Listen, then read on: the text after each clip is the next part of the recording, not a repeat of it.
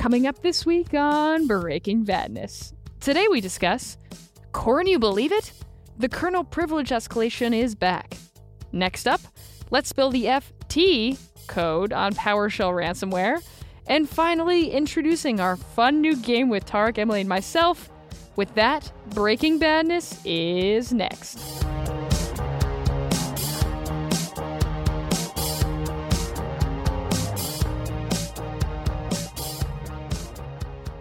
Welcome to Breaking Badness episode number 28, recorded on October 7th, 2019. I'm your co-host, Kelsey. It's all pun and games until someone gets hurt, LaBelle. With me, co-host Emily, ransomware hacker. And last but not least, Tarek, malware sommelier, Salah. Sounds very fancy. Would you pair a certain malware with my... What? I don't even know. What's a fancy food? Steak. That's all I can Wine. Well, they pair wine with food, right? I don't true. even know. I'm not classy enough, apparently, to know anything about this. Yeah. I recommend a nice red wine to go with PowerShell ransomware. Oh, thank you. All right. Well, I respect the hustle there with the sommelier. Somebody recently said to me around the office, I thought this was hilarious. What if the sommelier was Somalian? A Somalian sommelier. That is a tongue twister. That is really cool. Anyway, moving on. So we have some exciting stuff today. We are going to go through 2 articles in depth like we normally do. And then we have something fun in store for the third portion of our podcast. So stay tuned for that. In the meantime, can you believe it? The kernel privilege escalation is back. Emily deserves full props for that pun. By props, she means please send all hate mail for that pun to me. Emily's like, don't at me. Dreadphones. At our Dreadphones. Google's threat analysis group, aka TAG, says that a new Android O day is actively being exploited in the wild in attacks targeting vulnerable Google Pixel, Huawei, Xiaomi, Samsung, Oppo, and Moto phones. So before we dive in, and Tarek's going to cover this particular piece, this O day is described as a kernel local privilege escalation, or an LPE bug. So let's start with what exactly that means, that LPE bug. Yeah, so anytime you hear about like what a local privilege escalation bug is, that's where you have code running in like the user space. So you have kernel space and you have user space. User space is what we deal with every day when we log into our computers. We can't access more sensitive parts of the operating system. Those are kind of restricted. There's a nice border there preventing that. So whenever you say local privilege escalation, that's when you can go from a standard user to like an administrator, or like if you're on Windows, they call that the system user. If you're on Linux, it's the root user. So that's what a local privilege escalation bug is. And there's a lot of different ways to get there. And in this specific case, Google's Project Zero discovered this use after free vulnerability in the binder driver of the Android OS. And so what a use after free vulnerability is when a program or a piece of code attempts to access memory after it's already been freed up by the kernel or the system, in which case, in this specific case, that occurred with the binder program, allowed arbitrary code execution with the highest privileges possible. Thank you for that description, Tarek.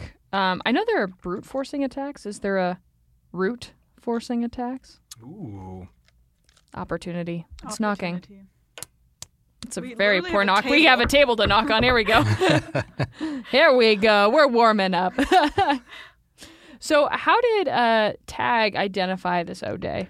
They're really good. I mean, that's the TLDR of it. The folks at Project Zero and Google's threat group, they're pretty phenomenal at what they do. I always get a little bit excited whenever I see a Project Zero discovery kind of hit the news, and this is another really cool one that they do. And so, one of the things is Android is an open source operating system, and so the source code's readily available, which makes it a lot easier to do code reviews and kind of set up your fuzzing instrumentation to find vulnerabilities. So I don't think this one was too difficult for them to find. Well said. And let's get into the actual exploit. So how was the exploit itself delivered?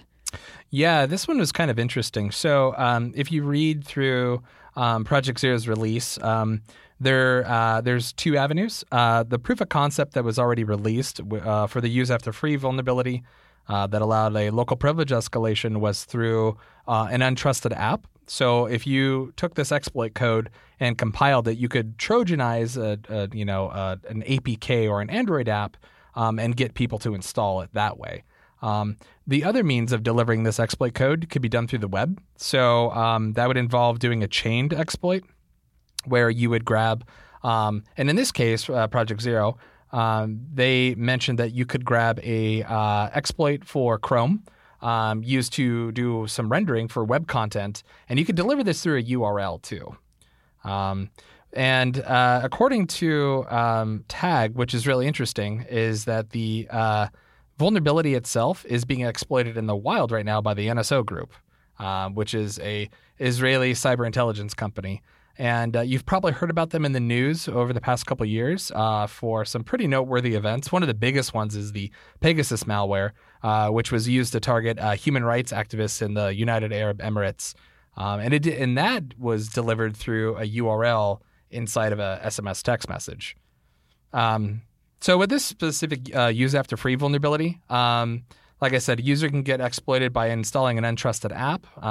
This is one of the big major security downfalls of the Android ecosystem right now, is that it's pretty trivial to sideload and include malicious code into the App Store.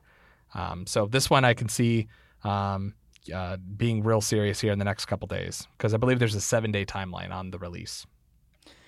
It's interesting, too. I appreciate the context there. That's always interesting to hear a little bit more about how and who delivered the particular exploit. But it also sounds like this issue was previously patched in December of 2017.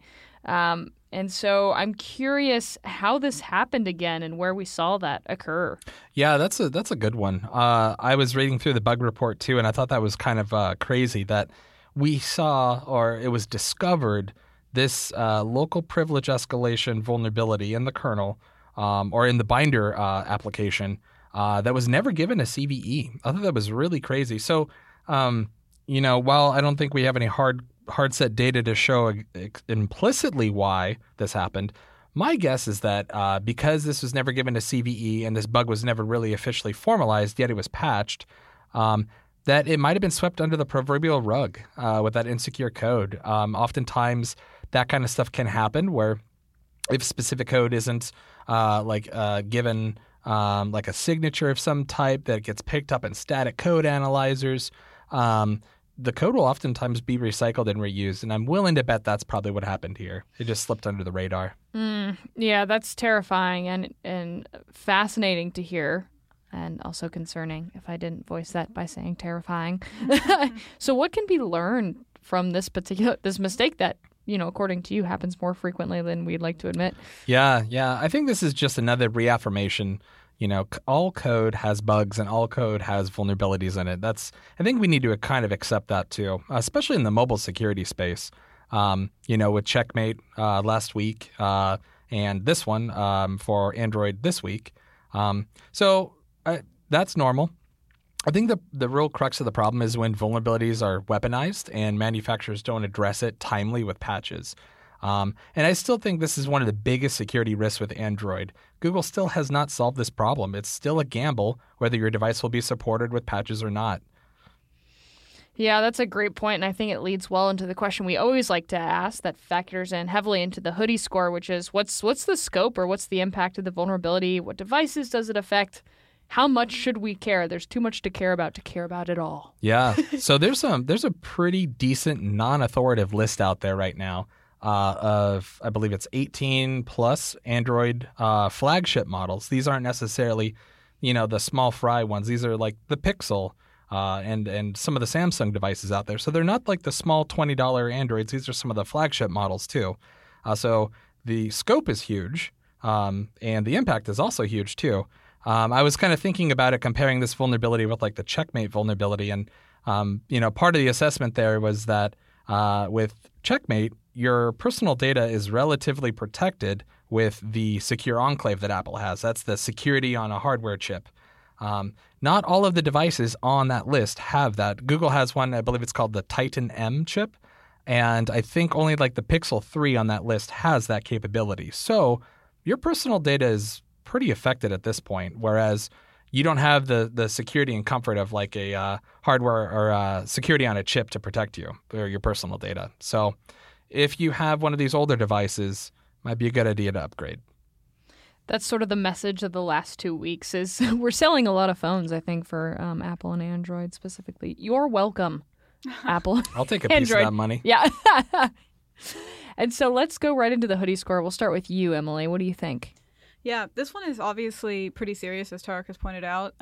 I do think that it is just kind of an unfortunate fact that as we learn more things about more vulnerabilities, not just in Android in this case, obviously in Android, but in other phones and other types of hardware like computers and stuff, you're going to have to just get a new phone at times. That's just, or a new device, if you will, at times. Like there are things that are going to crop up and you have to upgrade. Like, I'm so sorry, but that's just like the way of the world. Google has already patched it in the October update for Pixel 1 and 2. Pixel 3 wasn't affected, as you mentioned, Tarek. So that's good. But as you mentioned, the thing about Android that I think makes it look like the big bad wolf or whatever is that other phones obviously can use Android.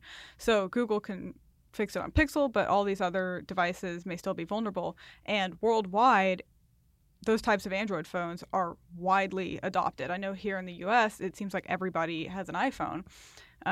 But I know worldwide, there's a lot more adoption of Android than iPhone. And so that makes this kind of a huge deal for people that aren't able to just, drop everything and go get a new phone. So I do think that this one is pretty high, probably like a 7 hoodies out of 10.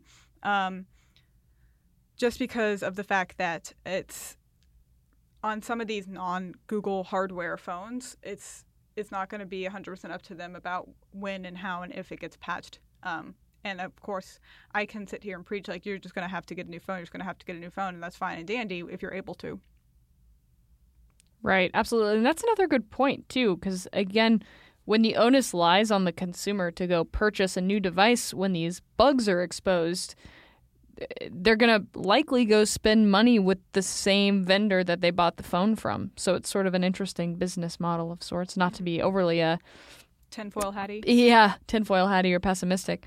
But yeah, and Tarek, I'm curious what you grade this at. I reserve 10 out of 10 and sometimes 9 out of 10 for major stuff like shell shock, where the impact is just affects the entire internet. I'm going to give this one an 8 out of 10. This one's really serious. You do have individuals that buy phones a little bit on the cheaper side because it makes economic sense for them. And so speaking of economic sense, it might not make sense for them to even want to purchase another phone, like a newer phone.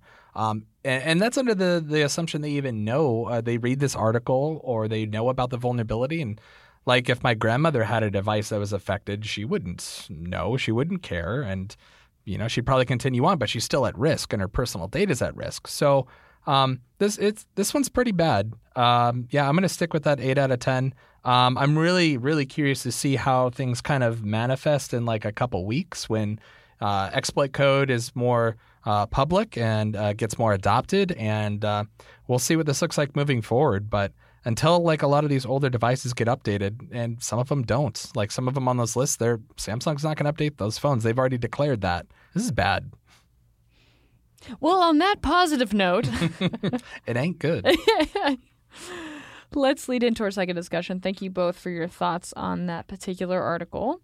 The next one is let's spill the FT code on PowerShell ransomware. If you don't know, the kids, the youths these days talk about spilling the tea, if that pun wasn't making sense. Or it's just not funny. One of the two. It's funny. Oh, thank you, Emily. So an old PowerShell ransomware has resurfaced with a vengeance in a spam distribution aimed at Italian recipients. This ransomware is called FT Code and is completely PowerShell based, which means it can encrypt the computer without downloading any additional components. So Emily, for starters, according to Certigo, the security firm who analyzed this particular code, found that it was the same variant as ransomware discovered by Sophos in 2013. So can you provide some context here? Yeah, so in March of 2013, Sophos released a report about at the time, new Russian ransomware that was written completely in PowerShell. Obviously, it appears that this is the same ransomware now. However, it kind of fell off the face of the earth since 2013, since that time that article was written. According to Certigo, and this report that was just released this past week, they had a few reasons as to why it wasn't so effective and why it had dropped off the face of the earth. So for one, at the time, they're saying Windows XP was still pretty widely used, and PowerShell isn't installed by default until Windows 7. And so in order for a PowerShell-based ransomware to work, the attackers were having to first ensure that PowerShell was downloaded or else downloaded onto the victim machine. And in addition, at the time, other pieces of malware that are easier to stop now were a lot more effective, such as Zeus. And so I don't think threat actors were wanting to spend as much time figuring out how to make a PowerShell malware work for them when there was other types of malware that were working. So all in all, this ransomware kind of made an appearance in 2013 and then went into hiding, if you will, for the past 5 years, and now it is back with a vengeance. I love the way you described that. It felt like a PowerShell infomercial. Like, is the PowerShell for you? That was beautiful. I missed my calling. I guess I should have been an infomercial spokesperson. Emily, knower of things, hacker, infomercial extraordinaire. Are extremely basic tasks very difficult for you to complete? That's how I envision infomercials. All right, so how is this ransomware distributed?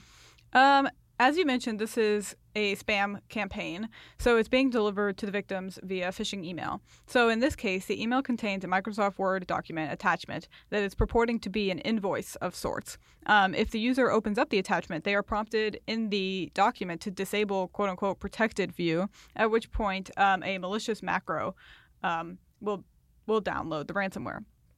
So it's important to note this is absolutely not unique at all as far as malware delivery goes.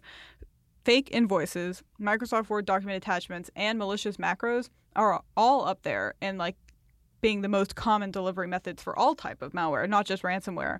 So as a side note, it's kind of, important to see if it's viable to block Word macros at your organization, and then this type of ransomware won't even be a threat to you.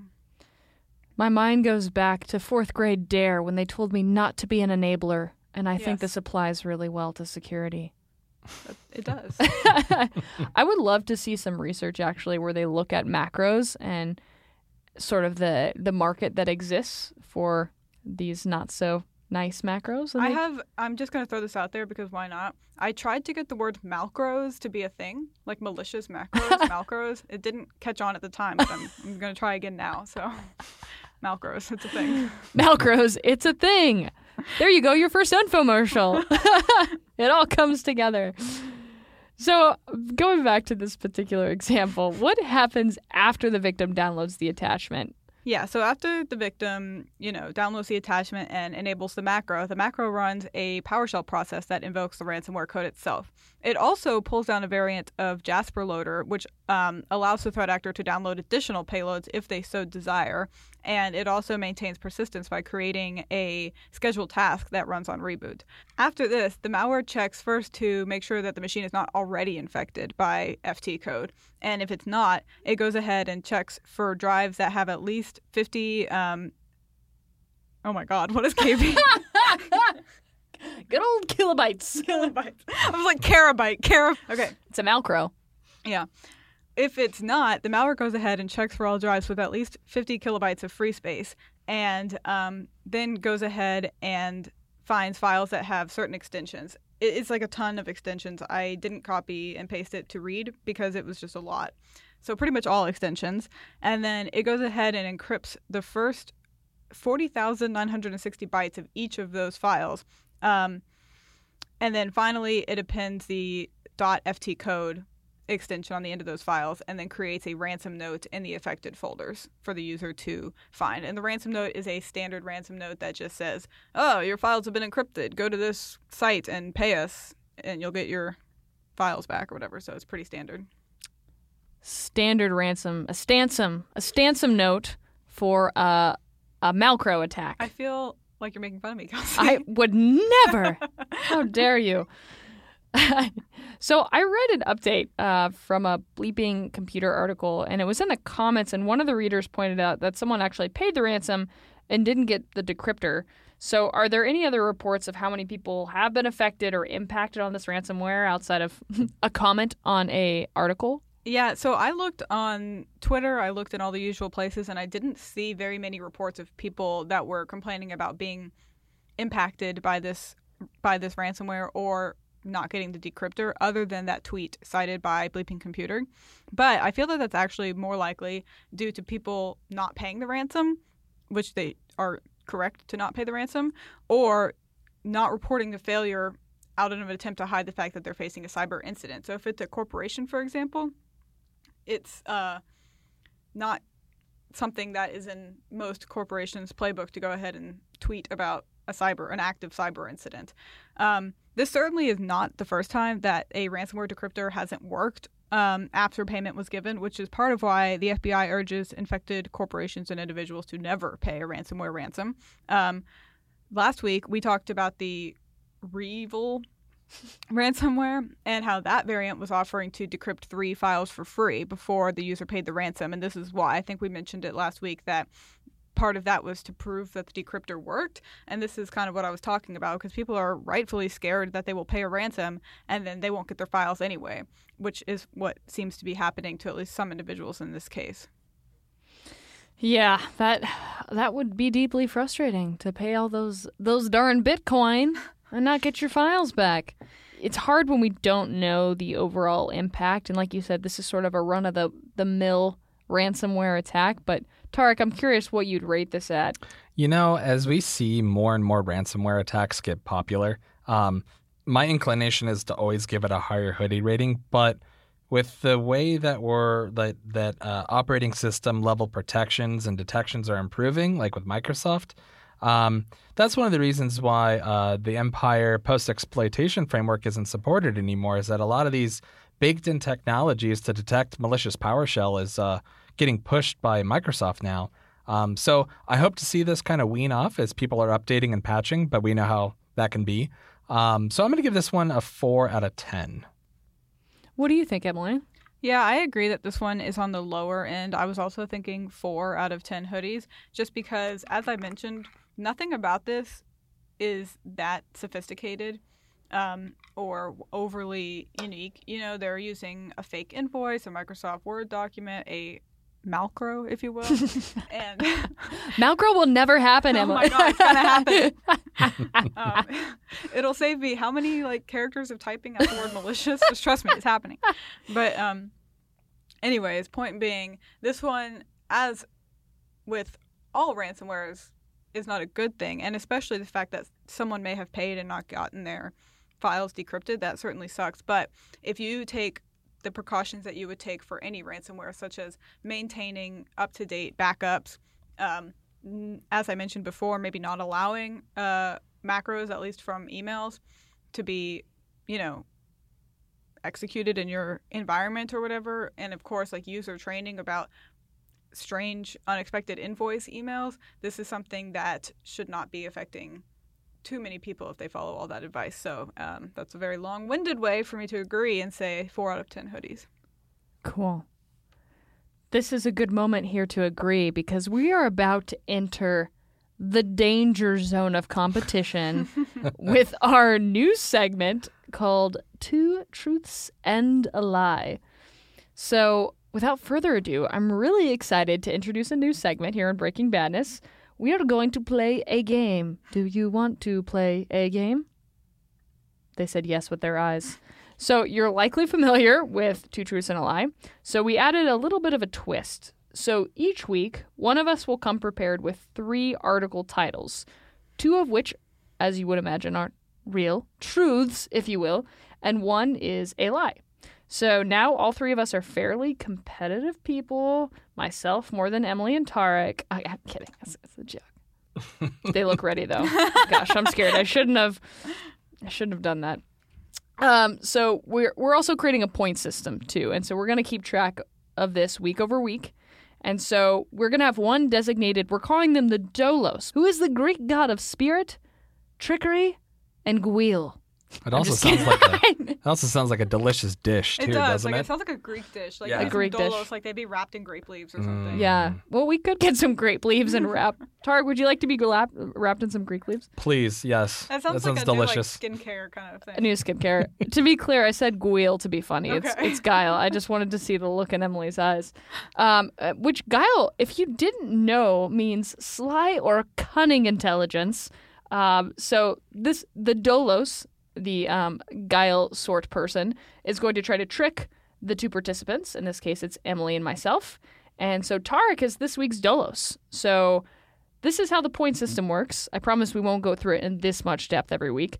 But basically, Tarek, the Dolos, will receive a point for every participant he deceives. So his top possible score is a 2.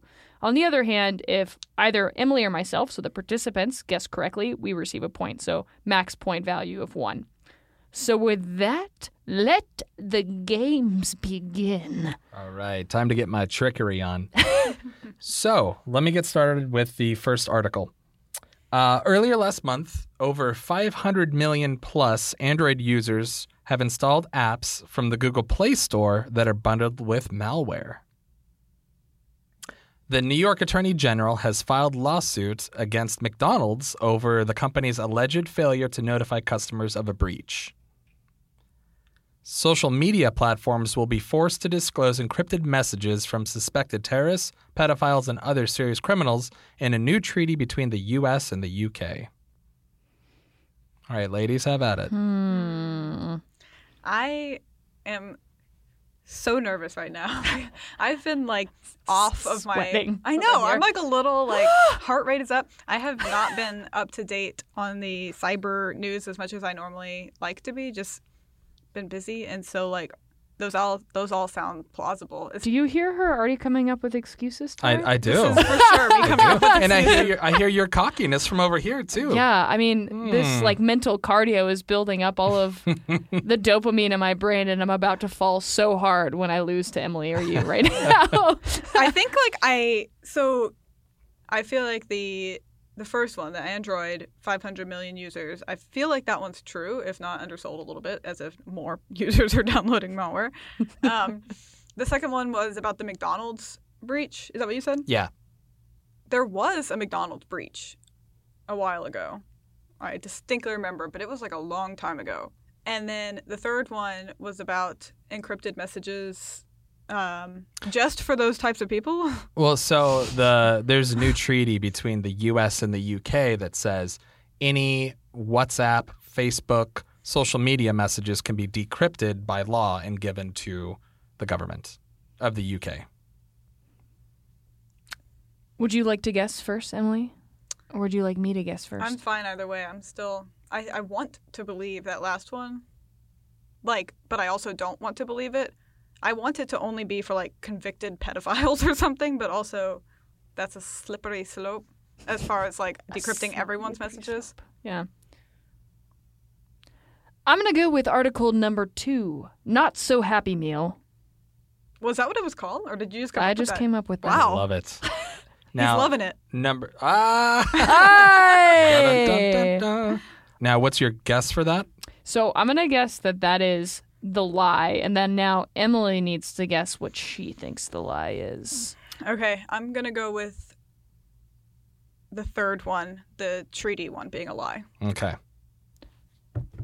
Drum roll, please. Kelsey. Not so happy meal! Yep. I'm putting my fist in the air like I just don't care. So what actually Privacy happens... advocate in me just really doesn't want that to be a thing. But Yeah, I know. That one's a real sad one, too, especially because the U.S., like all of our technology companies gave into the U.K. government there. So... there's where the I want to believe sadness comes in. But, yeah, you know, yeah, and they're lowering privacy in favor of going after the terrorists, right? And so, it's also like it doesn't sound like it's like previously. Is it like after they've been convicted, or is it just like we're trying to convict this person of being a pedophile, so let's just like decrypt all of their. Here's the key word: suspected. That's why I don't like it. Oh God, I hate it. Sad trombone. So You can have my points. Just please take that back. That's so sad. Yeah, the UK though, they've always been notorious for invasions of privacy. They're almost as bad as China. What it actually was the New York Attorney General did file a suit, but not against McDonald's. It was Dunkin' Donuts. Dunkin' Donuts. Yep. My family in Boston would be very upset. Yeah. So if you ever did business with Dunkin' Donuts, your data may or may not have been personal data may or may not have been affected, and they didn't let anyone know they got popped. They got popped. Those sweet, delicious donut recipes. Do you remember the McDonald's one from a while back? Like it was like a McDonald's app, and people were like, something. It was charging them, or like their credit cards are being stolen off the app, and McDonald's was like, not our fault, like nose goes, basically, about who was to blame. But that was years ago, I think. That's also happened with Starbucks, I think. I think that's just a norm. Oh, yeah. I remember that with Starbucks. That was great. Anyways, okay, so Tarek gets 1 point, Kelsey gets 1 point, and Emily, me, gets 0 points, and a whole boatload of sadness about the loss of privacy in our lives. We also, all three of us got those negative points of reality. Yeah. But you are correct. It's 1-1 here, a tight neck race between Tarek and myself. Next week, we have a special episode for you, so we will not be playing this game in 2 subsequent weeks. So Emily will have a chance to come up with some doozies. To get ready. To come up with some doozies. Some doozies. All three of us will come up with some shenanigans. But anyway, so thank you both for your competitive spirit and your knowledge of all things. We'll be back next week for a special episode, a guest episode. We have a few of those coming up, so do keep your ears out. And until then, stay safe and don't drink and click. That's about all we have for this week. You can find us on Twitter @DomainTools. All of the articles and IOCs mentioned today will be included in our blog post, which can be found at domaintools.com/resources/podcasts. Catch us every Wednesday at 9 a.m. Pacific time when we publish our podcast and blog. That's all we have for this week. We'll see you next week on another episode of Breaking Badness. Until then, remember, don't drink and click.